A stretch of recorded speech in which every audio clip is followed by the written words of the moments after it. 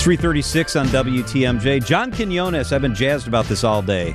He does the show What Would You Do on ABC. He's going to be with us coming up here in about 10 minutes. First, we're taking a look at a big education bill focused on parents' rights. It's been approved by the legislature. WTMJ's Wyatt Barmore-Pooley is in the studio with the details. Good afternoon, Wyatt. Good afternoon, John. Mike, it's called the Parents' Bill of Rights. It's not officially called that, but that's the informal name for AB 510. It's all approved in the legislature. It now awaits the pen of the governor. It's got 16 specific fundamental rights related to education. That includes letting parents determine where and what type of school they attend, the kids' religion, as well as the names and pronouns kids use at school, as well as, interestingly, the ability to opt out of anything being taught, either for religious reasons or simply personal convictions. Some of the highlights there, that's some of the more controversial ones as well. And it's a bill that's received a lot of strong reactions from progressives. I spoke with Lucy Ripp, the communications director for A Better Wisconsin Together. That's a progressive advocacy group. This bill essentially seeks to shut down classroom discussions in Wisconsin of things like race and gender and sexuality, and in turn, really just censor the stories of marginalized communities. Big Republican bill, not shocking that progressives are speaking out against it, but officials in state government also speaking strongly against the bill. Abigail Sweats is the communications director for the Department of Public Instruction. Obviously, they're concerned with schools. She's a former 8th grade teacher. This is her weighing in. And this kind of bill is really part of a pattern of attacks that I think we're seeing on public ed, because it's designed to shut down discussion and really inserts our educators into a culture war that no one should be fighting in the first place.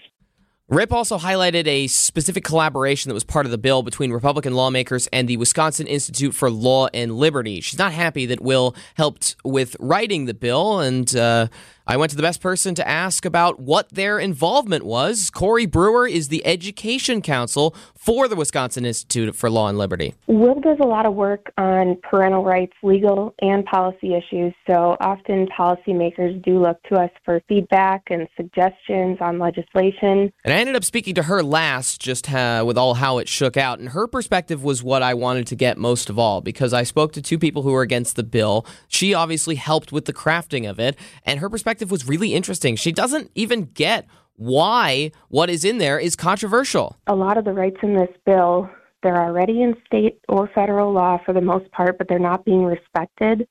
This really should be a bipartisan issue and something that Governor Evers should support.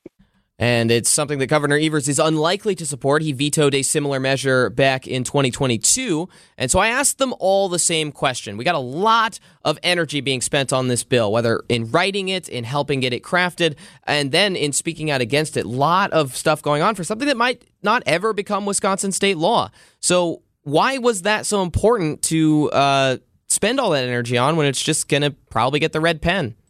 Someone needs to stick up for public schools and educators and students and say, hey, this isn't the kind of legislation that we want in Wisconsin. And that minority is creating more of a toxic environment, and that discourages the rest of us to really raise our voice. I think it's important that we do, and we show our kids that we are standing up for them. I think it's worth fighting for parents' rights. This shouldn't really be controversial. It should be bipartisan. So we got people sticking up for both students and parents here, John. So 2 questions. Has it gone to the Senate? Yes. This has been approved in both the Assembly and Senate. Is there any chance that the governor signs this? I will step outside of... usually I don't make these kind of calls. Absolutely not. Yeah, he is not going to sign this. He is a former public school teacher.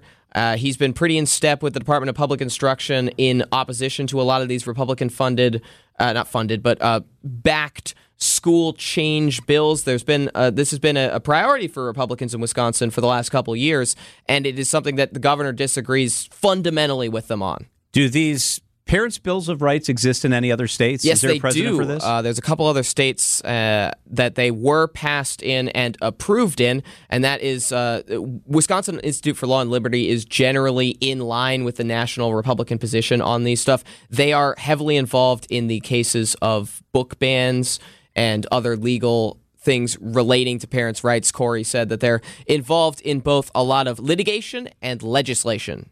It's a bill receiving a lot of strong reaction, that's for sure. Wyatt Barmore-Pooley, thank you so much. Thanks, guys.